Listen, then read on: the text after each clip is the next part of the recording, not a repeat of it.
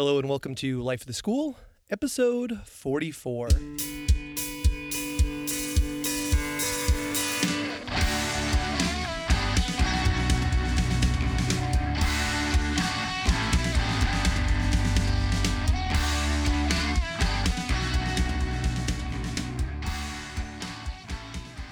Hello, my name is Aaron Matthew, and I'm a biology teacher from Acton-Boxborough Regional High School in Acton, Massachusetts.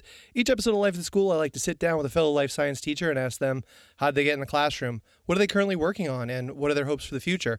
This episode, I sit down with Camden Hanslick Burton. Camden teaches biology and AP biology at Summit Sierra High School in Seattle, Washington.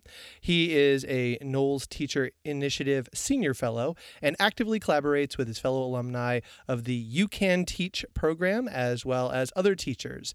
He is a member of NSTA, the Region 9 coordinator for NABT, covering the Pacific States, and a member of KABT. In 2015, Camden was awarded the National Outstanding Biology Teacher and the NABT Outstanding New Biology Teacher Award for the state of Kansas. He also contributed to the Unity and Diversity Writing Project in 2015 with his essay, Fail, Applaud, Repeat, and his 2016 essay, A Plea for Compassion. You can follow Camden's musings on Twitter at Camden Burton. Welcome, Camden. How are you, Aaron? Good. I tell you what, I screw up that Unity and Diversity Writing Project every time I read it. Perfect. I don't know what it is about those words, unity and diversity, but there's something about that I've read because I've had Kanefsky on and I've had a couple other contributors to it. And every single time I read that, I stumble over that phrase. So I won't clean that one up in the edit. Nice. You really nailed the other acronyms. I think a teacher, you've really grown into that. Yeah. I'm a member of everything but KABT. So, We'll take you in. Yeah. Well, it's, we've got the many great KABT teachers and associates that I've talked to over the years. So, that one rolls off the tongue at this point. Nice. Yeah, I've stolen enough from Brad Williamson over the years that Good. I know that acronym pretty well. Well, if he's listening, he can keep a counter of how many times I dropped his name today. Okay, that's good. People have often told me I need to get him on the podcast, so I've never approached him for it. He's so intimidating to me. So I'm surprised at this point you're intimidated. Oh yeah, After 44 of these. Well, the funny thing is I was at NABT this year and he cold called me. I said this on a previous podcast. He cold called me and I was like deep in contemplation on his question. I totally stumbled and it was like, man, I am a 16-year-old who got called out by the teacher and wasn't sure what to say. Now try going through 4 years of university prep with him. Yeah, no, I can imagine. It's hey, I can't imagine a better methods teacher though. So, even if it's not methods, he's teaching you methods all the time. So I really didn't know until my senior year who I had actually had teaching me all this stuff. Yeah. I just knew him as my professor, and then I realized that his name was kind of bigger than that. Yeah. Around some of the NABT circles. So yeah. Yeah, I've had similar moments before, like when you're going through university and you're like, 18, 19, and you meet somebody and you're like, I don't know this. And then all of a sudden you get out and realize this person is well known throughout their entire field. So yeah, I can totally appreciate that. I've been there, obviously not with Brad, but with other people in the past. So yeah, it's good to know him before that moment. You don't want to psych yourself out too early. Yeah, I think that would have been intimidating if you knew what you were getting yourself into. So yeah. All right, well, you've opened us up now that you've sort of talked about what it was like to train with the great Brad Williamson. So let's go to the first question I like to ask everybody. How did you become a science teacher? What led you into the science classroom? Well, I think originally when I wanted to be a scientist, like growing up. Middle school and high school is when I got really into science. I wanted to be a forensic scientist. I was around the age of like CSI Las Vegas had become like a huge thing. And I was like, oh yeah, I'm going to go solve crimes and do all this like biotechnology research and everything like that was what I wanted to do. And my senior year of high school, I took AP biology, obviously in like the old style. Mm-hmm. But that teacher, I really like, that was like the first time I had actually been taught to like think and be curious, and that was like a useful skill as a scientist. It wasn't enough to just be able to regurgitate a lot of things back. I think now he retired like a year or two after I left.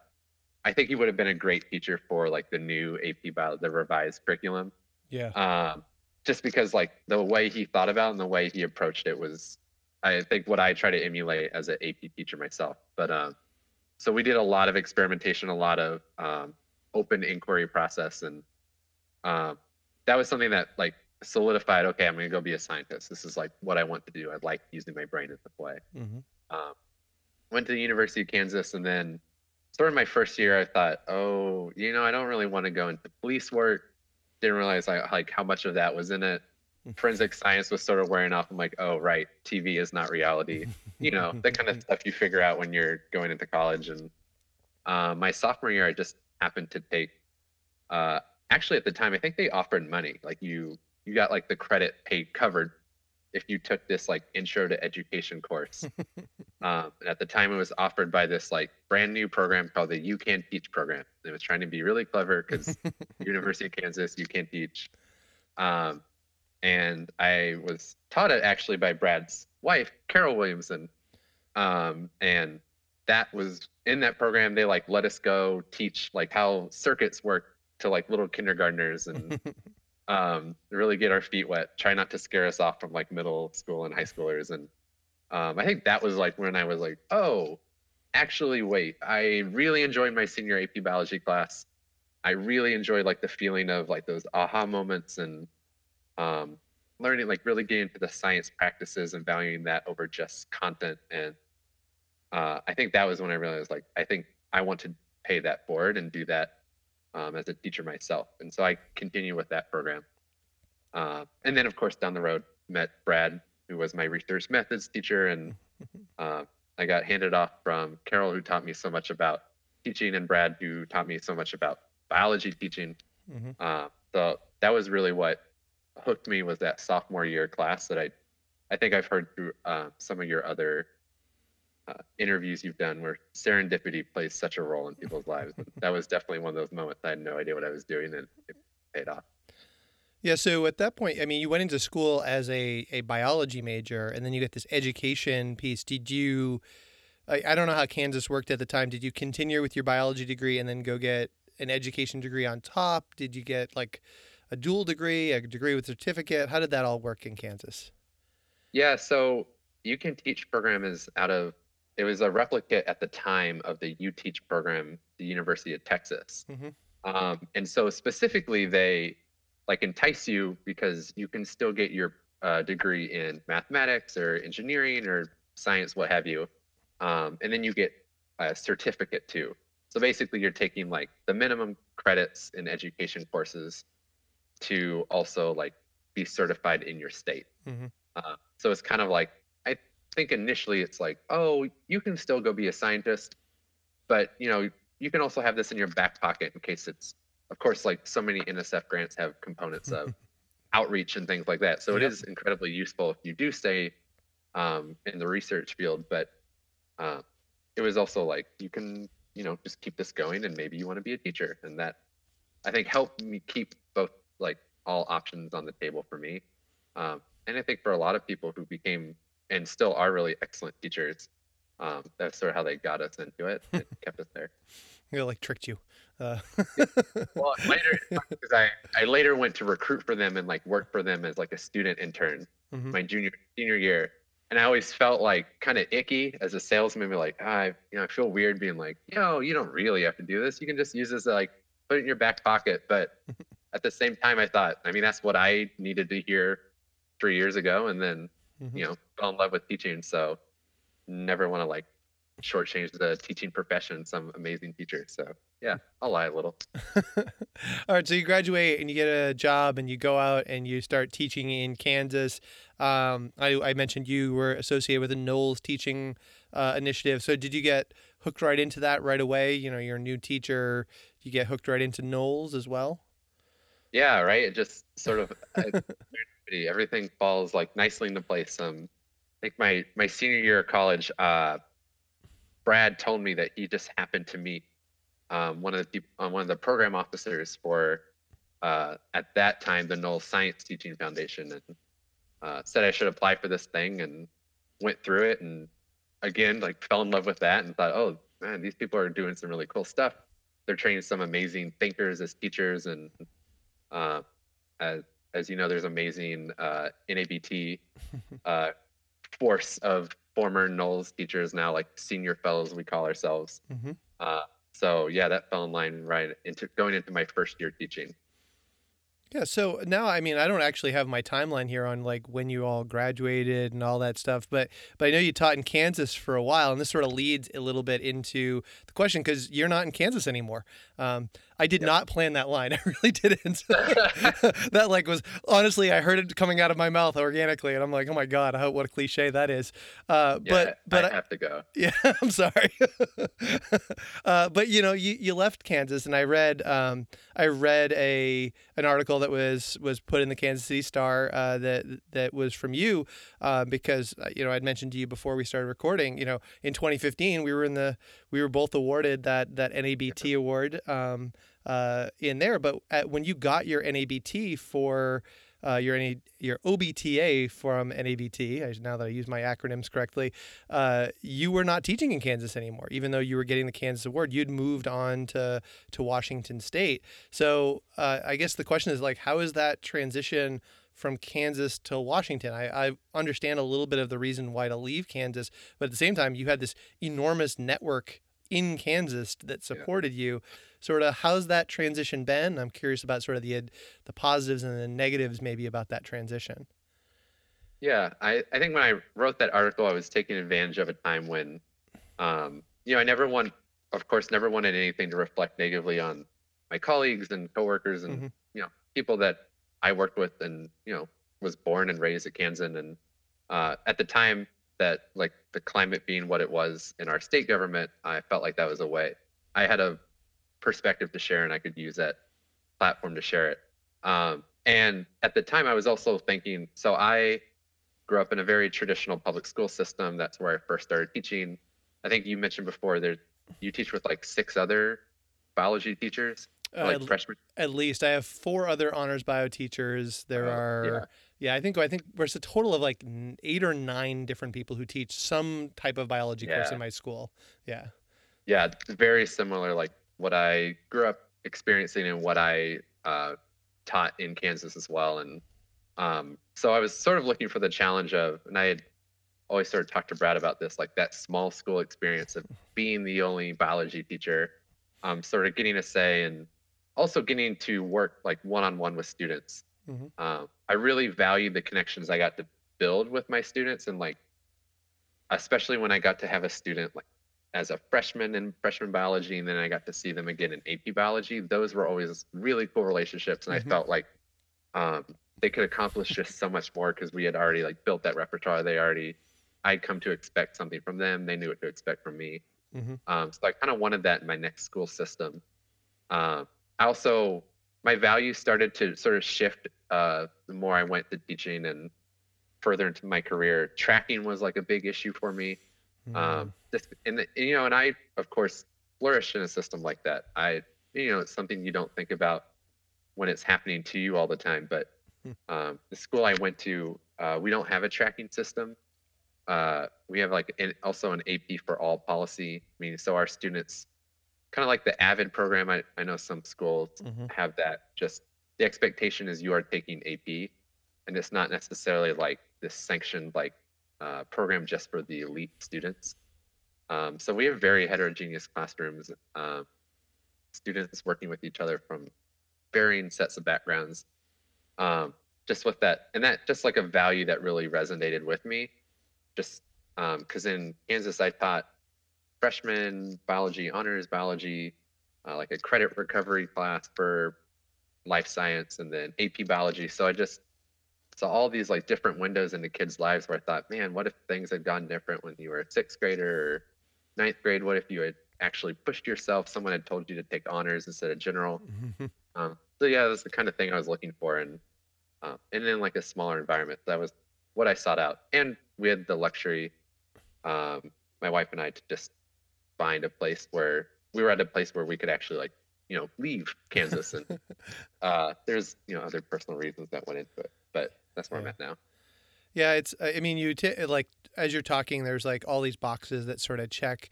In my own head, I teach in this sort of juggernaut of a school that's this enormous building, and um, there's huge advantages and huge disadvantages to it.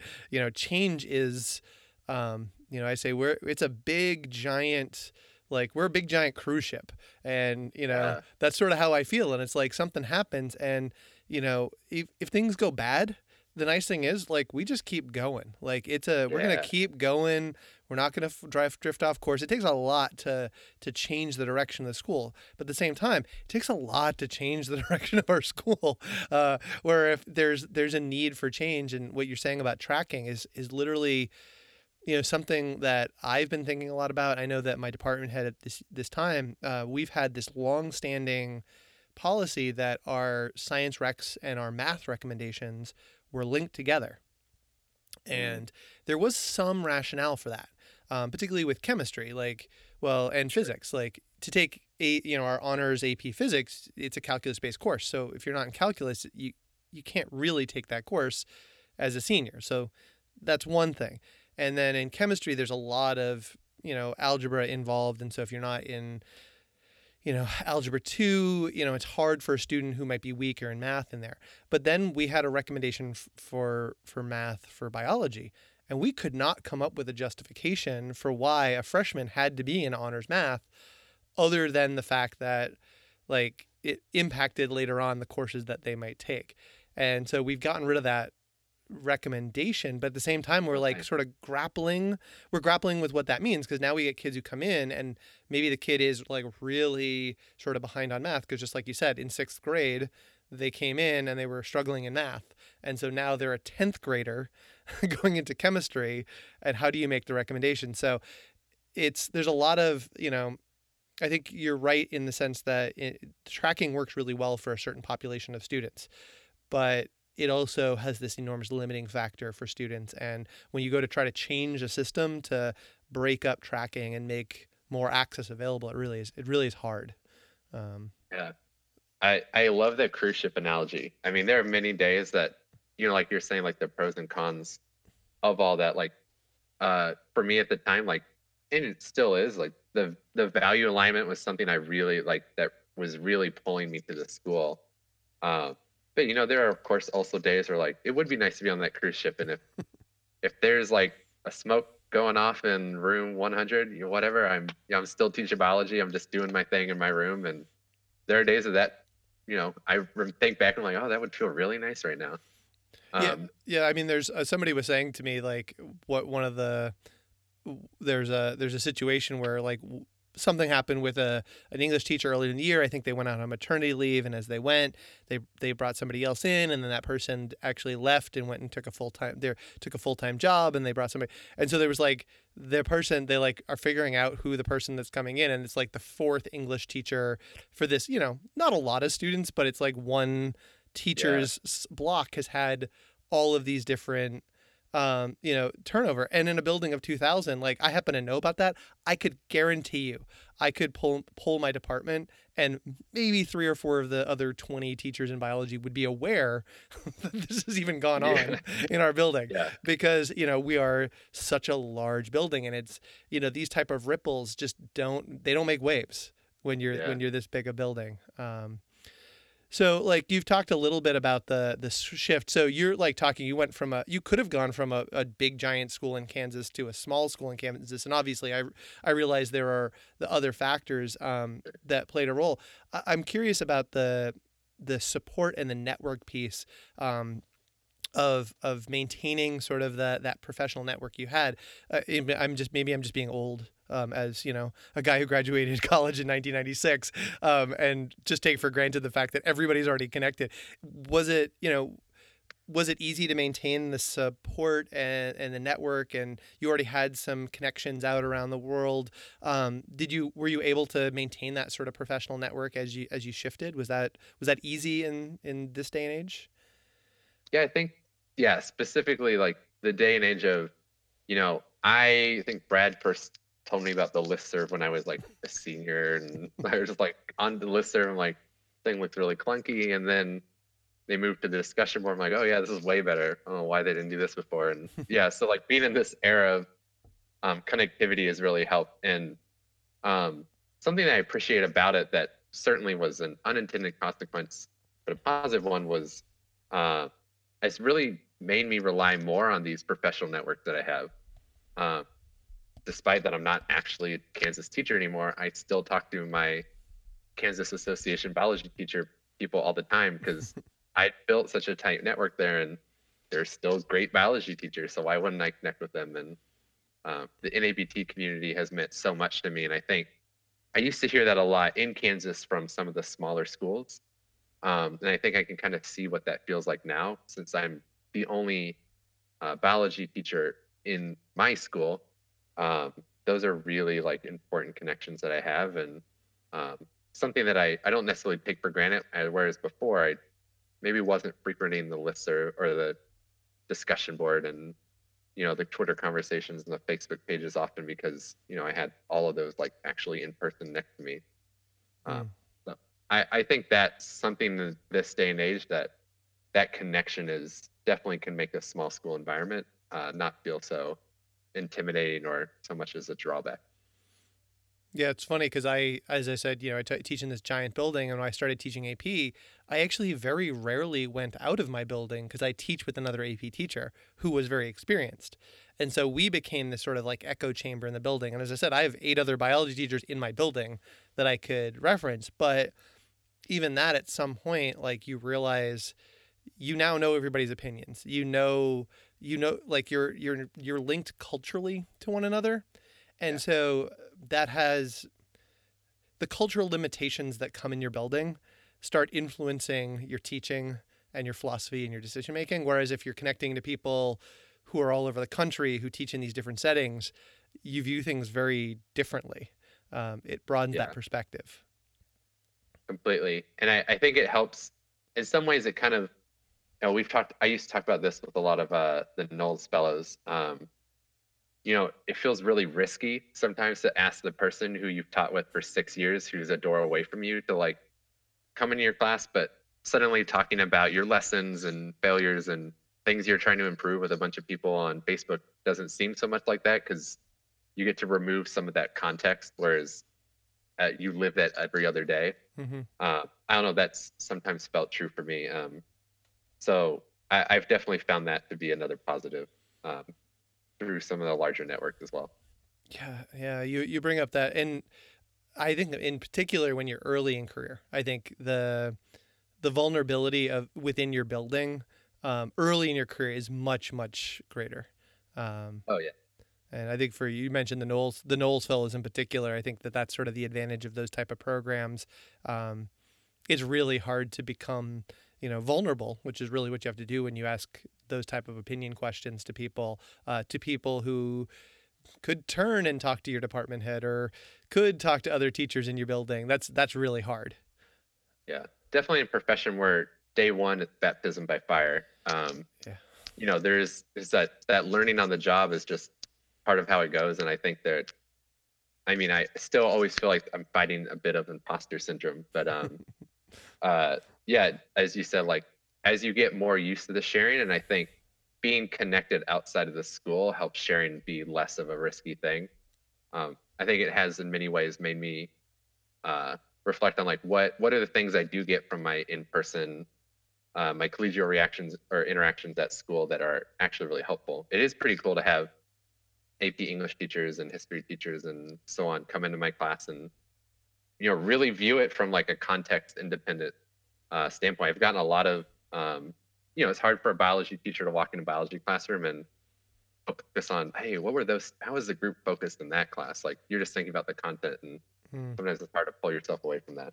Yeah, I was watching a chemistry a chemistry lesson last year, and I happened to be in an interdisciplinary group, and I was totally focused on the chemistry, and I watched the teacher, and I thought they did something super elegant with the content. I thought they set things up really, really well, and then I looked at the other people, and I was the only other science teacher in the group, and I looked at all the other teachers, and I was like, oh, they have no idea what just went on. They couldn't see the arc, and I have a chem minor. I teach AP Bio, so I have a substantial amount of chemistry background. Like, to me, it was like very elegant what was going on. But you're right, the eyes that they were looking on had nothing to do with the content side. It was the student engagement. It was the process. It was what are the students doing throughout this lesson. And probably, I mean, to my detriment, I was more focused on the art of addressing the content. Yeah. I went into that place, which is probably like the wrong thing for me doing at this point in my career. Like I know that part. Like I don't need to worry about that, but I should have been paying more attention to the engagement points and the wait time and the student interaction and like all of those other things. And so I can totally understand how being at sea in content may actually help you pick up completely new things in what you're teaching. Oh, absolutely. I mean, I think it's like the actor going to see another play. It's hard to turn that part of your brain off. So sometimes there's a little freeing to be like, you know what, I'm walking into an AP English class and I just got to listen like a student because I'm not bringing in like any extra pedagogical or like it's all pedagogy. I'm not bringing in any like content knowledge here. Yeah. You're not going to be like, but I read this critique. Yeah. No, you're not going to get there on there. No way.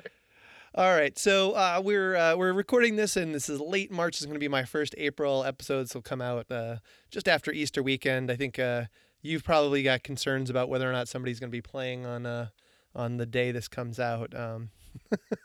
Yes, I will be very intently watching some basketball games.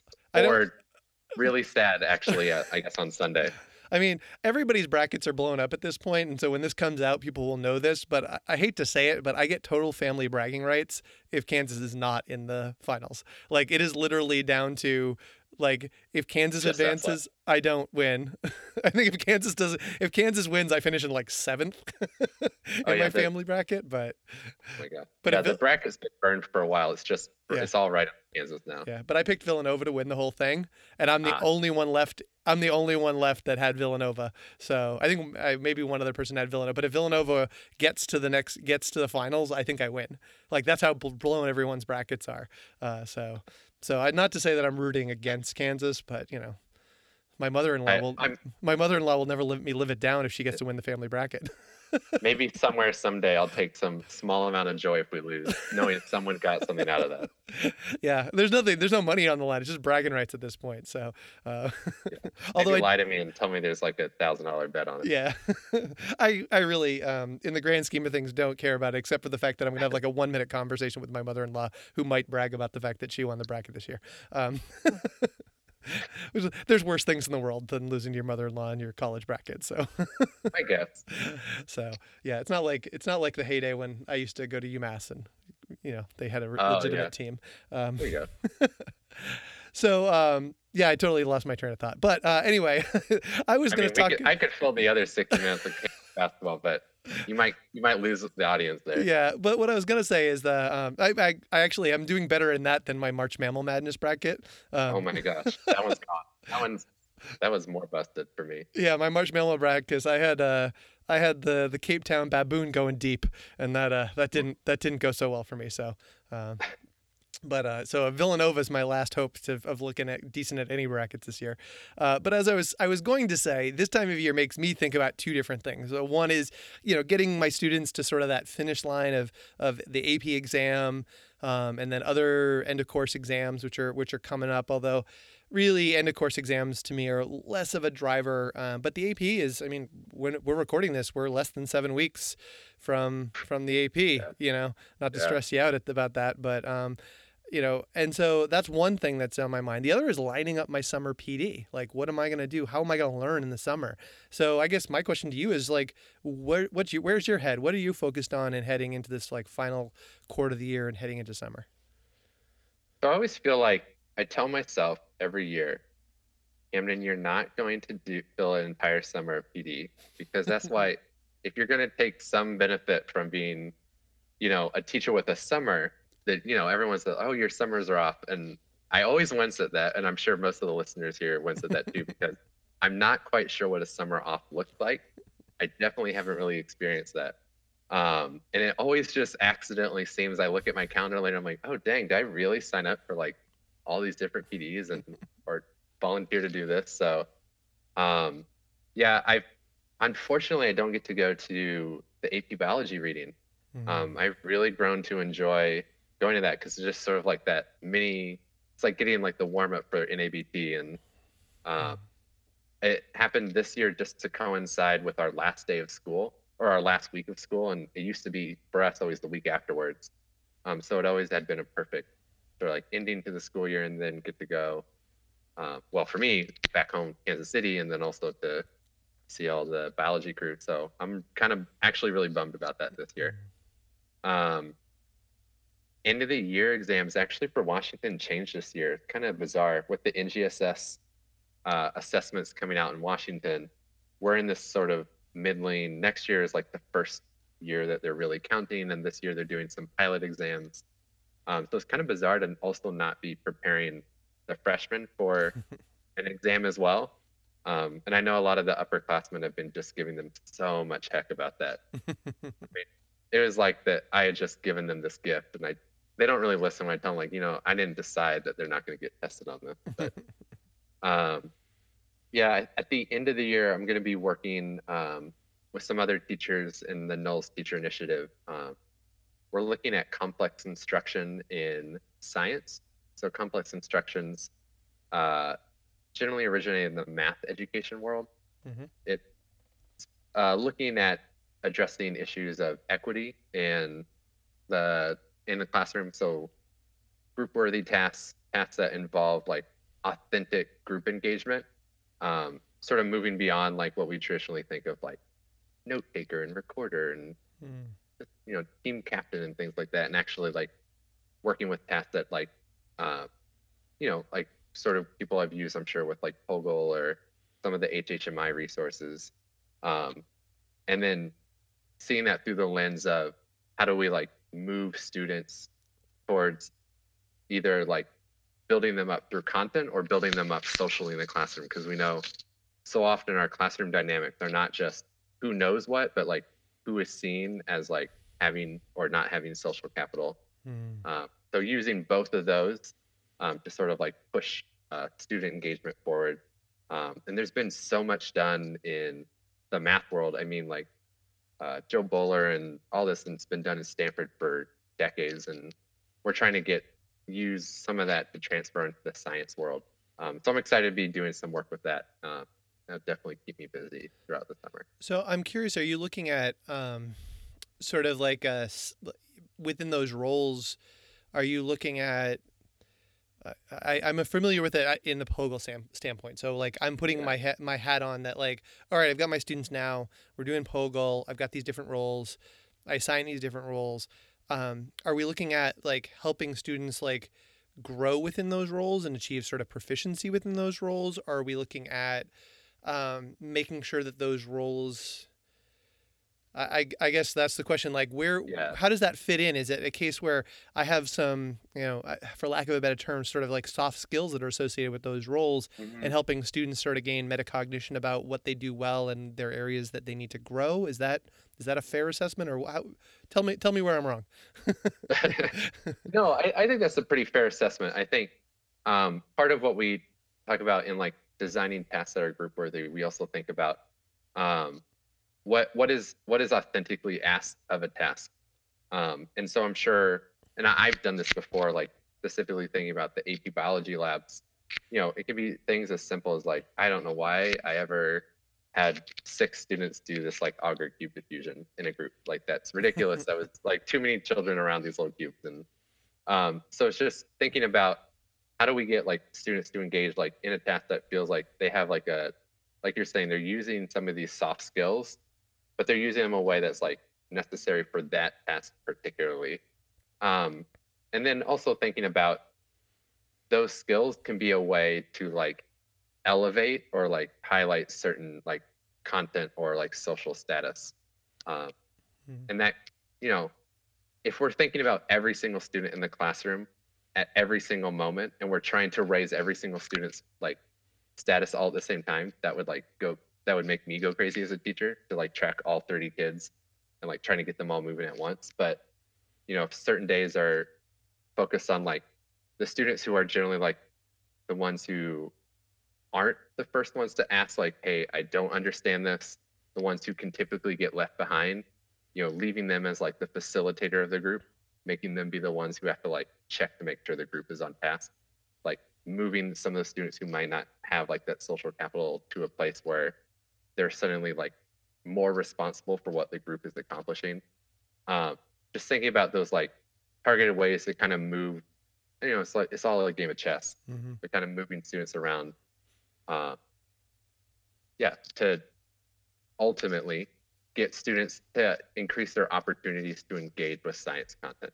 Yeah. And then you also, I mean, you started by calling this complex instruction. So I imagine this involves sort of I don't like that word necessarily. Well, it is what it does. But I mean, if it is complex instruction, that means also being similar to what you said at the start, mindful of the tasks that are going to be at hand for any given instruction. So you don't just default to, we have, for me, AP biology, I have 6 lab tables. So I have 3 or 4 students at the lab tables, depending on how many kids are in the room. But rather I go, for this task, we need teams of 3. For this task, we need teams of 4.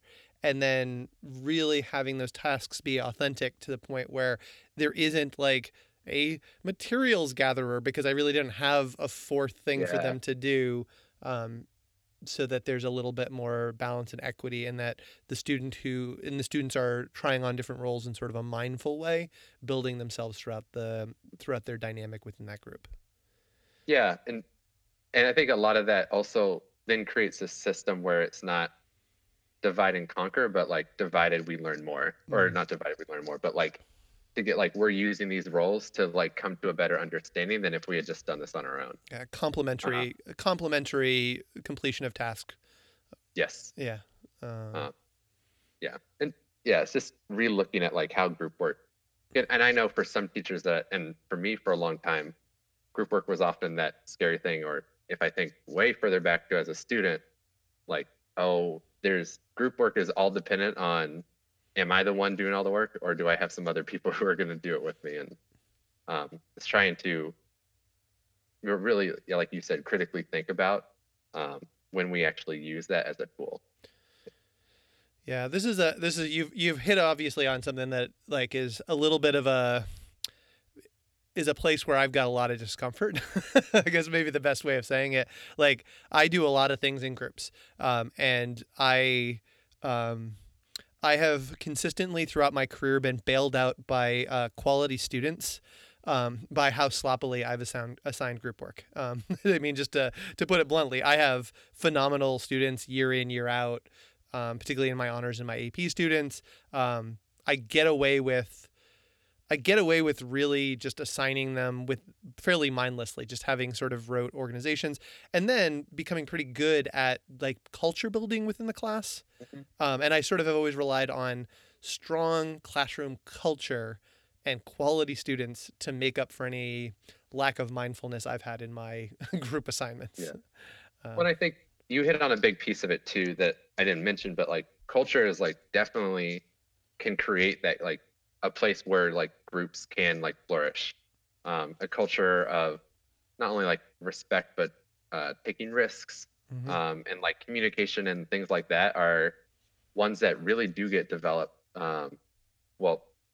directly or indirectly, through the teacher and through the students, and what is allowed to happen and not allowed to happen in a classroom. So I think a lot of it's, I think it always comes back to just good teaching is good teaching. It's just a way of seeing how all those can interplay to affect things like group work. Yeah, I guess that for me, it's that normal factor of it works until it doesn't, and then when it doesn't, you realize where the holes are. And I've had to make some adjustments personally where I have been dissatisfied with some of the group interactions. And some of that I think is on student accountability and making sure that there is a student accountability component to it. But I've always felt like that's just not enough because they're students and they're teenagers and they need to be trained how to be accountable. So I'm interested in continuing to hear about this because this is an area where I certainly have been playing around with things, but it's certainly an area I could get better at, coming up with a more mindful approach to group work.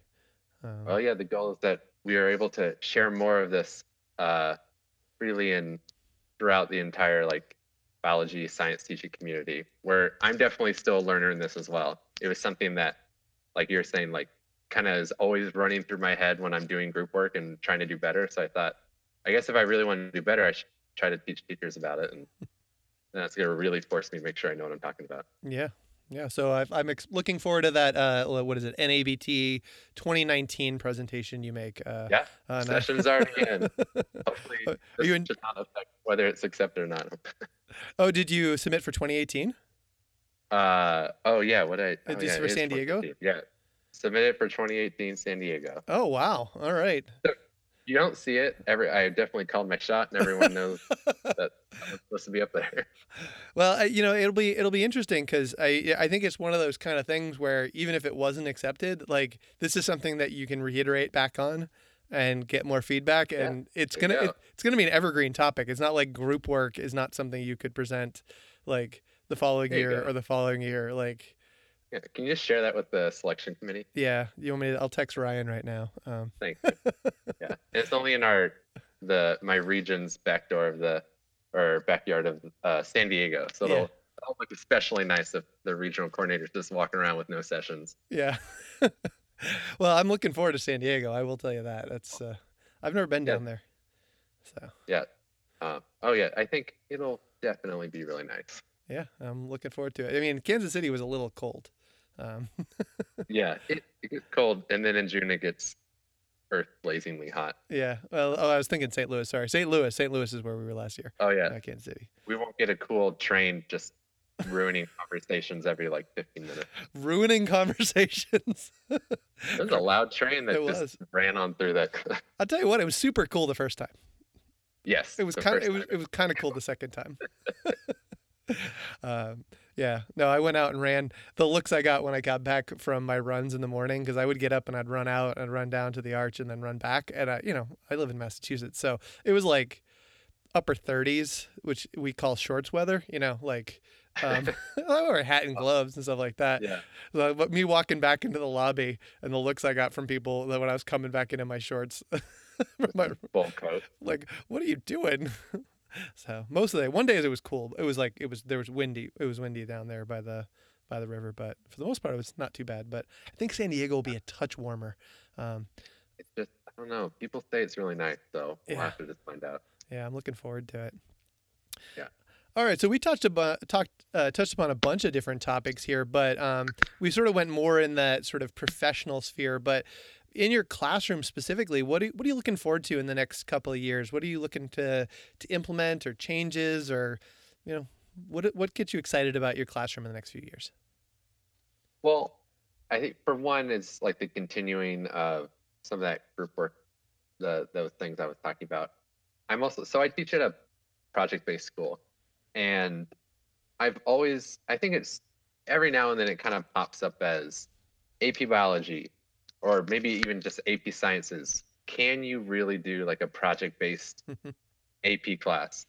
And I think there's actually I would be fascinated just to get, like so many of the people you've interviewed in a room, just hear what they've dabbled in and what they think about it. Because, we evolved from the redesign where it was just so much content. Now we feel like there is more time to focus, and we are focusing more on the science practices, and then so it wants to lend itself to project-based instruction, and then but there's still that but there is also still a lot to cover. There's just not an insane amount anymore, and so that's something that I think I don't have answers for it. I definitely play with it. That's something I'm interested in. I think just bringing in more authentic science and bringing in the science practices relevant to I think more of what students are engaged in. I think that's like an example of being I think we have a lot of students who take AP environmental science. I think that generally students can see themselves connected to the environment. Politically, it's definitely it's really relevant to a lot of our students, specifically like in the Northwest and probably everywhere. So I think students see that as like more relevant, and I wonder. I've seen a lot of in my freshman biology classes. I've seen a lot of higher student engagement with uh, more of my classes when we're doing a lot of those like project-driven units. Mm-hmm. Um, I don't know. I just want to. I feel like there's got to be something there. So that's always been something in the back of my head. Yeah. That full project-based AP biology curriculum. Yeah, that's you're preaching to the choir on this one, but I'm gonna first say we need to uncover material, because I had Cheryl Hollinger on my last time, and she called me on that, and I was like, she's absolutely right. We don't cover things, we don't make them hidden, we uncover them. So I'm just gonna show my own learning on that. When you said it, it pinged, and I was like, why did that ping? Oh, that's right. My last episode, I interviewed Cheryl, and she called me on that same language. So, no, I completely you've now hit exactly what I want to do this summer. Like I want to take my class and I want to turn it into 8 questions, and I want to make 8 storylines. I want to make 8 storylines, maybe 6 storylines. I think 8 is reasonable sort of within the arc of my year. And then within those storylines, just have an arc and say like, should we eliminate mosquitoes and ticks from the environment to stop, to stop diseases? Like that, that's my opening question. And then within that, we've got all of the ecological interactions. We've got all of the biotechnology that we can do with that. We can do some human body stuff, because there's definitely some connections there. We can do some cellular connections. We can talk about toxins. We can talk about immune system. We could do all of those arcs, and then so that's sort of unit 1. And then maybe we ask a question. Should we be eating? Like if we're going to eat animals, we should be eating insects or lab-grown meat. Should we abandon modern day meat and only eat insects or lab grown meat? Like something provocative like that. Yeah. And then again, you get all these topics from evolution to ecology to to interactions and these different types of things. And then obviously sort of the tried and true ones. You can look at antibiotic resistance. Antibiotic resistance just hits all of these components, and then look at the HHMI resources that you have for all sorts of different topics. So I think that having a series of integrative type, questions could absolutely be the way that you go about doing it. In a project-based school, I think you actually may find it easier. You gotta keep in mind. I live. My students, as I said, they eat multiple choice exams for breakfast. They like they want, like I have a question that like, but what page of Campbell is this going to be on? Is going to be an issue I'm going to have if I flip my class into that model. But that's the way I want my AP class to be. So I love that. If only I wish I could just go back to the AP Leadership Academy and just like take these thoughts and just like live it year after year, trying to develop all this. I the idea of storylines is, I think, exactly where I think they are arguing AP biology and science classes should be going. And I think you're right. There is something there. Yeah. Well, I will keep talking this year, but that's cool. My plan is to try to get there. I love that. That's eventually my goal. I have convinced as I've said this in the last couple of episodes, I've convinced my colleague that we're going to blow up our class and we're going to teach it totally differently next year. Because I still, as much as I've moved to a flip blended model in honors, in our honors class, where we've done these videos, and not that it's perfect. It's another way of going, and it's provided a lot more time to do interactive stuff in class. And I find it very freeing. And I'm very much I'm a convert to this, and not everybody on my team is 100% on board, and they're putting up some reasonable critiques of our switch.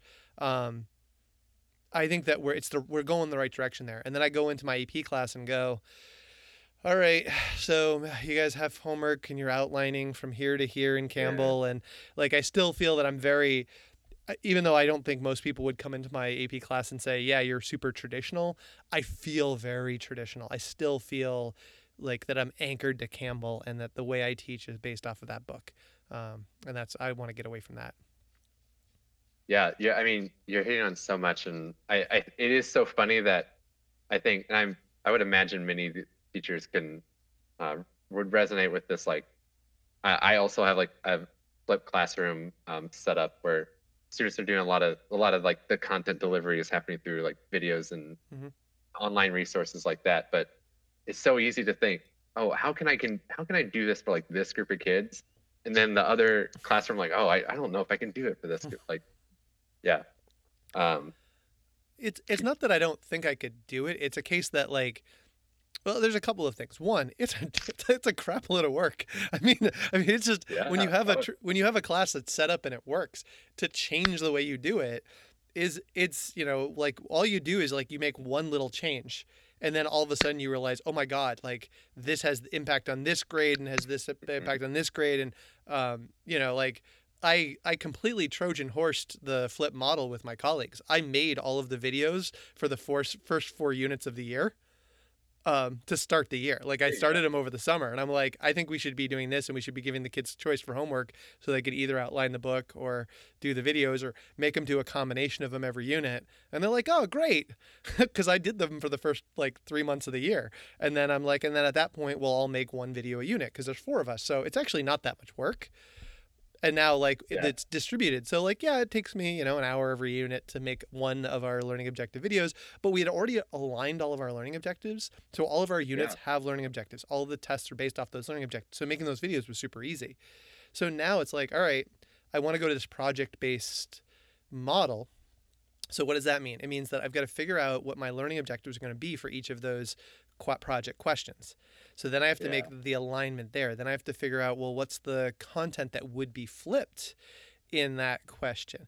So all right, I'm gonna be lazy. I'm not gonna make the resources myself. I'm just gonna go steal them from Paul Anderson, because why wouldn't you just steal all of Paul's stuff? All right, so videos are done. Um, all right, so Yeah. now what are the textbooks? So now I got to figure out what all the textbook options are for the students who want to make that choice or want the extra Mhm. resource. All right, so now what's the storyline? All right, now what's my arc of lessons? And then you do that out, you can do it, but it's not an insignificant amount of time to Yeah. do that, and then make sure that you are uncovering all of the concepts to prepare them for next May. Um, Your colleagues are still on this already, right? They're not listening to this. oh no, they don't. They barely pay attention. No, a couple of them do. A couple of them do. Um, So and the that words like they accept Trojan me. horse and Yeah, blow up aren't being used with them. well, and the funny thing is that I've been there so long, and I have built those trusting relationships with them, that I'm able to be authentically me with my Yeah. colleagues, which is takes time. Oh yeah. Every once in a while, I will meet with an administrator in our building, and we'll have a conversation, and they're like, "So how do you like? How is it you guys collaborate so well?" And I was like, "We're like an old married couple. We've been together, we've been together so long that we've got, I was saying this just the other day. Like every once in a while, like Brian, we do this big project where we send all of our kids out on job shadows in AP, and it's like Nice. it's a bear. It's an enormous. I mean, we're talking about nearly 100 kids every year on over 20 job shadows all over eastern Massachusetts, central to eastern Massachusetts, and it's a bear of work. And sometimes he works slower than I would work, and he doesn't get all of his paperwork in the right order, and like he gets it all done. But I said to him, it's like, no matter how much you aggravate me, there's no doubt in my mind he's going to get it done. Like I Yeah. 100% trust he's going to get it done. So even when I'm like snapping at him, like, why isn't this done? Da, da, da, he knows that there's no malice in it. And I told him that the other day. I was like, you know that I Yeah. 100% know you're going to get this done. You're just frustrating me right now. That's a married couple. Yeah, and I do the same thing to him in other ways. Like I am I come in and say, instead of this lab, why don't we do, to be like the day before? And he's like, but what about this? And we ordered, I'm like, I'll make all the plates. Don't worry about it. But I think it's going to be this. He's like, all right, slow down. Explain to me what you're thinking. So, I'm not exactly the easiest guy to work with in the world, because I'm a tinkerer and a button pusher, and I'm never satisfied with anything. So like I think most people accept that. And they're also good enough colleagues to call me when I go too far. And I also know that about myself, that, you know, Hey, sometimes good I to want have. to do 12 changes, and, in your own mind, when you're home and you're planning, you're like, oh, I'm Sure. going to change this. Oh, and then I'll change this and I'll change that. And you go and you tell your colleagues, and they look at you like, are you nuts? And, to be able to read the signs to say, yeah, they're right. That's not a reasonable amount of work to do. Um, so we actually just had a moment like that where we had been talking about making some project changes, and we all kind of looked at each other and went, Yeah, next year. This is a perfect thing for 2018, Perfect. 2019. So That's a real that takes time to develop the next year yeah, approach. yeah, Yeah. yeah. It's hard. It's hard when you get like Yeah. when you get like a lot of positive momentum and you're like excited about something, to be able to like talk through the logistics of something and slow yourselves down as a group and say, all right, this is a really good idea, but we're just not going to get that done. We're not going to be able to deliver a quality product to our kids if we try to bull this through. Yeah. So yeah, it's I'm very lucky, very fortunate all the time that I get to work with these guys. So we have a nice team. All right, so let's talk about you not in the classroom. When you're not teaching, what do you like to do? Well, I'm a nice benefit of moving to the Northwest, and I say this, and it's Seattle's giving me the exact weather I asked for it, which is it's sprinkling right now, and I can't see the sky. But I there's so much to explore outdoors, which as a biologist, and growing up in Kansas, I will like fight tooth and nail that the Midwest and the plains have like some of the most beautiful nature that I mean I could go on and on about that, but I often like shudder when people are like, oh, have you ever driven on like I-70? It's just cornfield and cornfield and cornfield. I'm like, but the prairie plants and the never mind. I have to stop myself Mm-hmm. because I see those in different ways. But going on lots of hikes around here. Um, actually, just I've gotten into this year. I got scuba certified, Oh wow. which if you've ever tried to scuba dive in Kansas is hard. Uh, I'm sure you can make an Olympic sport out of that, but uh, now I will say cold water diving is a unique challenge. It's not exactly the Hawaii vacation that uh, I might have imagined when I thought of scuba diving originally, but that's been really fun. Just like exploring a whole nother ecosystem underwater, and uh, yeah, like that has been really cool for me and something I am hoping to explore more this summer. While it is cold, it is still warmer in the summer, and I'm a big baby. And my wife works at an aquarium, and she goes diving year round in a wetsuit, so she's like super tough. And it turned October, and I was like, no, I'm not going down there. It's cold. But that's something I'm looking forward to explore more this year.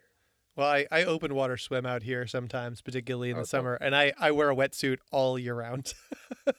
Oh, there you go. Yeah, like I never, and I've got friends, some friends will go there, and I tell them that I wear I always wear the wetsuit because I'm not a strong swimmer. I'm a reasonably strong swimmer, but I always say I'm not a strong enough swimmer, and I like the little extra buoyancy it gives me, which is Yeah, completely true. When you're doing yeah, when you're doing a 1 mile swim, that little extra buoyancy you get out of the suit is nice. Um, yeah. but I'm also like, it's cold. It's cold up here. The water's It is always cold up cold. here. I was gonna say you can't be that much warmer over there. No, we're not. In the in the middle of the summer, there are points where you'll get the lake. The lakes will warm up to the point where, but Like, yeah. yeah, it's pretty much we're pretty much wetsuit legal for triathlons all year long in New Oh England. wow. Yeah, Yeah. like you can triathlon in a wetsuit. I did a triathlon in like it was either late June or early July. It might have been early July. I didn't in out on the Cape, and it was wetsuit legal. Um, so like it doesn't get warm. It doesn't get warmer. I mean, now mind you, it was tolerable. I probably could have gotten away with, not doing the wetsuit. It wasn't so cold Yeah. that you could, but it was still within regs to wear the wetsuit. So totally Still wore it. cold. It's still pretty Yeah. cold even there. We go down and do vacation down on the Jersey Shore, and it's like amazing how much warmer the water is down there than it is up in New England, up on the Cape. Um, so I should have Cool. told that to Desi when she was picking on me when I told her because she's from New Jersey, and Oh, she was like, why would anybody go to the Jersey Shore when you can go to Cape Cod? And I didn't even think of that at the time, but absolutely the water is so much warmer water. Yeah. down there. So even though it is nicer on Cape Cod. Well, yeah, it's been a nice benefit too. They told us once we got scuba certified up here, then once you go without the wetsuit or without even a dry suit, because we have a lot of dry suit divers up here, Mhm. especially the uh, open one or the deep divers. Mm. Uh, it certainly it makes everything after that very easy, because then you don't have to worry about All the maintaining belts. like all the belts and the buoyancy of your dry suit versus yourself and much you're breathing in and out, and all that stuff. And yeah, Wow. so that's my goal, is get really good here, and then go back to like Hawaii and feel like really good at it. Yeah, I went to my wife and I went to St. Kitts and Nevis on our honeymoon, and that's apparently like a diver's paradise because in between the two islands there's like a ton of shipwrecks. So we went snorkeling there in there, but apparently it's like it's a diver's paradise. Like divers go there on vacations all the time. So maybe put that in your list of places, Caribbean places, St. Kitts and Nevis. So it's a pretty cool diving spot. There's a lot of dive parks up here. They'll sink old boats, which is really cool. It's also like fascinating how fast they are just populated by a lot of the native creatures here. Like we saw they had like sunk a ship last year, and there was already I think it was like a wolf eel that was already like a juvenile wolf eels were going in there. I'm just thinking like this thing just like popped up out of nowhere, and now it's already inhabited. So wow, cool. That's pretty cool. All right, so before we get to any our picks of the week, do you have any questions for me? Okay, I do, and well, I know we had sort of talked about this a little bit before we started airing or recording. So I didn't really discover the podcast until David Konefsky was on. Mm-hmm. And then I actually listened to, so Anne is, she does some work with the Knowles Teacher Initiative. So obviously, I mean, she's an amazing person I knew already, and I've gotten to know her more through there. And Cheryl, now that you called me on the uncover thing, I probably should admit that I actually listened to that. And she, also being in my region and being just the state below me, will probably shudder that I already used that. And within like a couple of days of listening to her, I just forgot it. That's all right. Being a really good student. But then I stopped and I thought, if I listen to too many of these, I might actually respond and be like, Aaron, never mind. I'm not going to do this. Just because I had seen the episode list and every amazing AP rock star under the sun on the list. I thought the more I listened, I don't want to try to compare myself to them. But at the same time, I'm curious. And so forgive me if like these have been asked before. What is the most surprising answer you've ever gotten from someone from like generic questions that you've been asking them? Is there anything that sticks out? Yeah, I mean, I was talking to somebody about this just the other day. Like, there's so many like little moments that I've had where like, even things that I still think back about. And so, I guess one of the things that came up to me early was I was talking to somebody it was Joanne, Joanne Purdy, who actually teaches in Massachusetts. And something she said, I don't try to remember even the question that I asked her, but she was talking to me about how the fact that biology is a language-based subject, and that students need to talk and they need to say the words and they need to listen to the words. And if they're not talking and they're not listening to the words, the course doesn't have meaning. And it was early on in the course, but I would say of all of the things that I've heard as a response to anything I've asked, that was the thing that's like, it's 100% what I agree with, but I never had put that into context. Like I never thought about that. And I don't mean to take anything away from the fact that like I now understand what a hypothesis is because of Paul Strode, or that that Ryan Reardon makes me think differently about like so many different things, or that John Darko has totally twisted my view of models, like, and what a model is and how modeling works, and the value of thinking of modeling in different ways, and the questions you can derive and build off of a model, any of those things. But I think like in terms of like early shifts that I got, and that has probably had the most impact on my teaching and the way I approach what I do and the work I do with students day in, day out, those words from Joanne early on, like really resonate. It makes me think about, like, it's one thing to say, I don't want to be a teacher-centered like teacher. Like I want my students to be talking. I want the classroom to be based off of the students' language. But to say it has to be student-centered because the students have to be saying things. They have to be listening. and talking to each other and using the words in context. Otherwise, you're not allowing them to experience the subject of biology because it is so language based is pretty profound. So I don't know if that 100% answers your question, but because I sort of twisted a little bit, but no, that's what I'm looking to, and it's interesting. I think about that a lot too. When I think that challenge of like, humans are such social learners, and like, like I think you're right. Like, there's this argument that not like, oh, this is what we want, but like this is what it should be. That's interesting. But it's funny. I was having this moment as I was, so we're doing state testing for English this week. So we have a bizarre schedule, which is a late start for non-sophomores. So the sophomores come in and they take their state testing in the morning because that's when they have to take it. And then everybody else comes in at 10:23, and then they go to all their classes for 21 minutes with passing period. It's like this sprint through the day. And we just piloted a new possible schedule that we're looking at for 2 years from now, because we're a variety of things. We're moving to a later start and we're going to have to change our schedule. So we were piloting a schedule recently, and in those pilot schedules, we had these long periods. So in the span of the last 3 weeks, we've had everything from 21-minute periods to 87-minute periods that we've experienced with our students. So not normal. This is not like the way the world really works in our school, but it's made me think a lot about the way we've talked about the classes. And there is a language of classroom efficiency that comes out in a lot of these conversations. Like, there are efficient ways to presenting content and efficient ways of getting through there.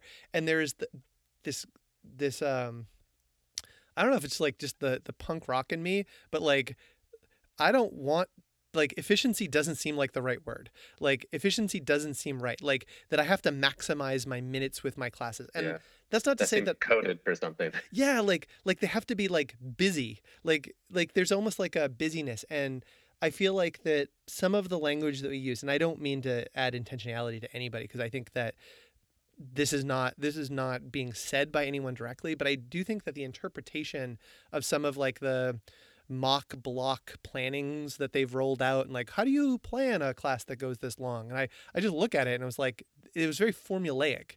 It's like, this is how we write a pop song. We start with this and then we do this.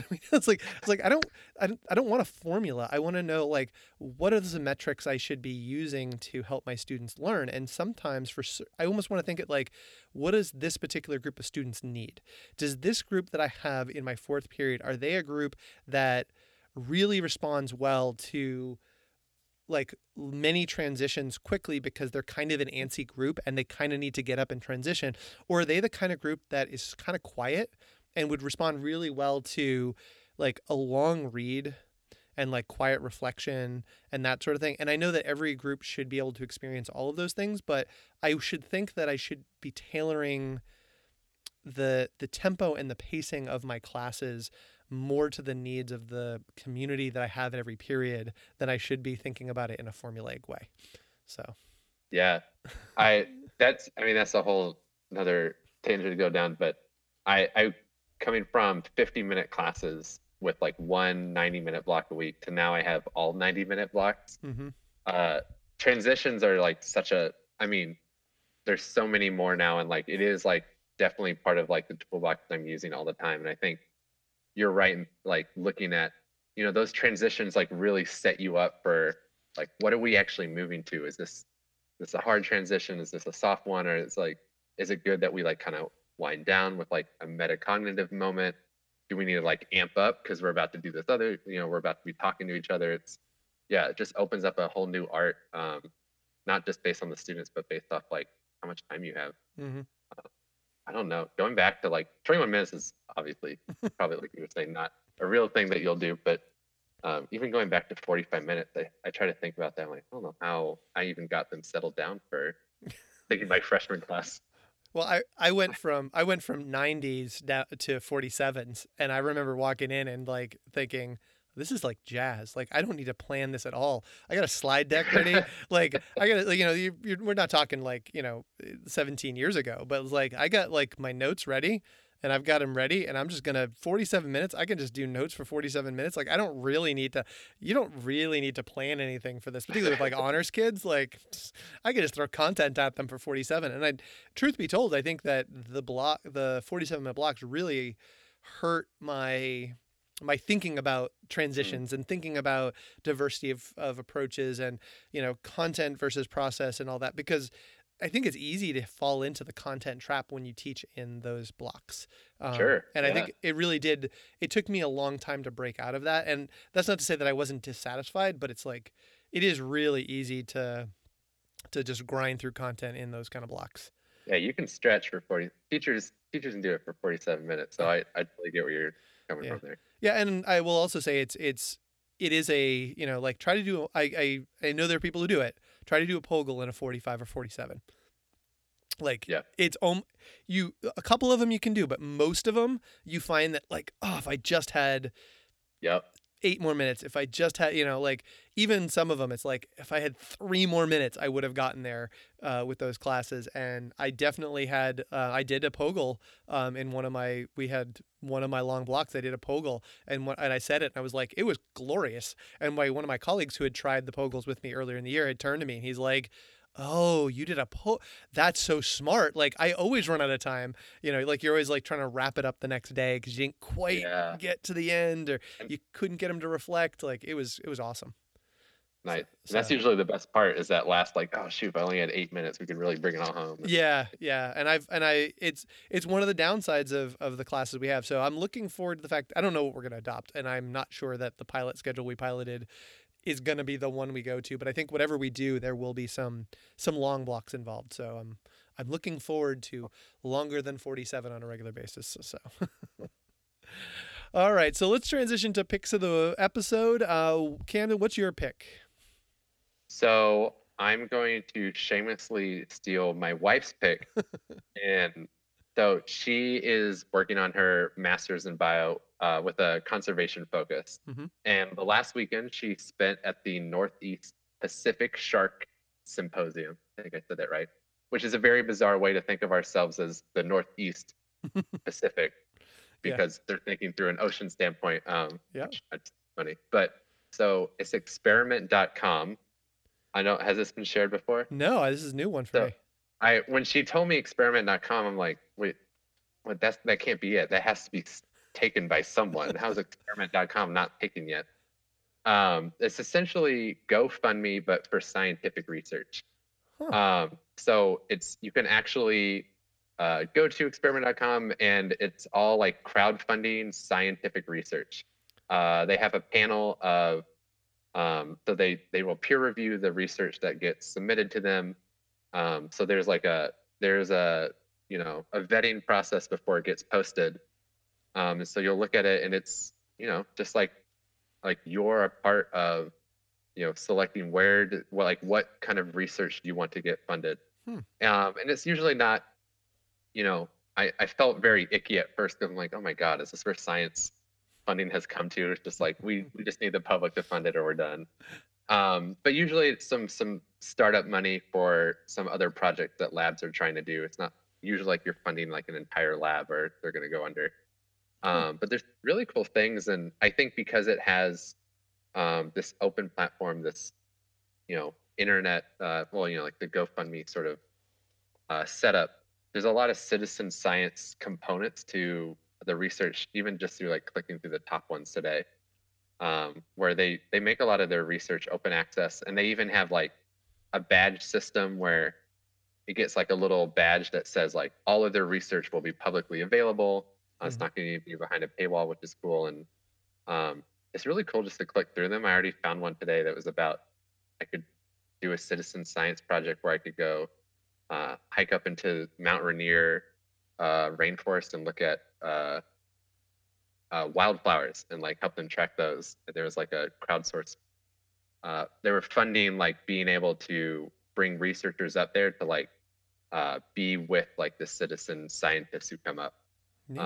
It's really cool. Experiment.com. I think full disclosure, it's like GoFundMe. It is for profit. I think they take like 5% of what ends up getting raised, but it looks pretty cool. That does look cool. I'll have to play around with that a little bit. All right. All right, so I'm going to plug one of my former colleagues' thing, which is called That's Life Science, and this is a student-run life science outreach blog where you can read a wide variety of free articles and blog posts on all sorts of different life science topics. It's written and curated by graduate students at UMass Amherst. And so one of my colleagues, one of the people who taught honors biology with me last year, actually went back to grad school and is now a PhD candidate. And I ran into him at the Massachusetts Association of Biology Teacher conference. He and a group from his That's Life Science group came, and they were talking and promoting that. And I was like, went and checked it out. And yeah, it's my alma mater. And yeah, it's a former colleague of mine. But it was actually really some kind of cool stuff that was in there. I think there's a variety of different things that you could pull as, little hooks or catches for students and on a variety of different topics. I also think, and I don't know how much you talk, I spend a fair amount of time of talking about sort of the academia track, particularly with my AP students who are interested in research. They have some writings by grad students sort of about their work that gives a little bit more of a perspective of what it's like to be a PhD candidate and the work that they're doing and the types of things. It definitely skews more inspirational than like another research, another Western blot didn't work. Like it's more about successes than struggles, but there definitely are some embedded struggles in there. And I think it will resonate depending on your student population, whether it's for you to consume and use it for hooks or, the kind of thing that you'd pass on to students who might be interested in research down the line. Yeah, I always find those like stories. I've always found, I'll bring in a researcher and I'll geek out for like an entire like class period when they'll come talk to AP biology, and the kids will be like, oh, it's kind of cool or whatever.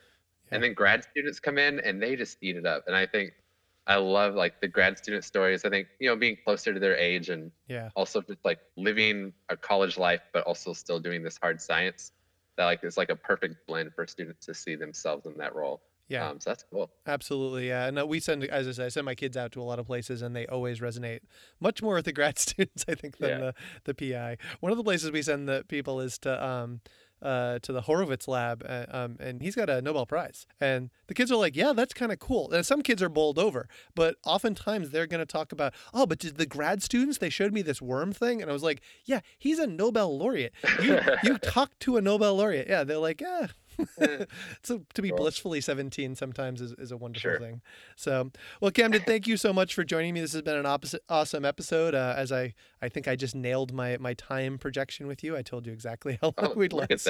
And so let me give my quick credits. You can support this episode and my work on patreon.com/lots. I do allow people who are on Patreons of mine to join a secret Slack community with myself, David Konefsky, and John Darko, where you get some like little insider information from our posts, and occasionally we post in there. It's at patreon.com/lots. Music is provided by Jake Jenkins and Ex Magicians. You can get show notes for this at my Patreon page as well as at lifeoftheschool.org. You can follow me on Twitter at Mr. Matthew Tweets or at Life of the School. This will be my early April episode, and I will talk to everybody soon.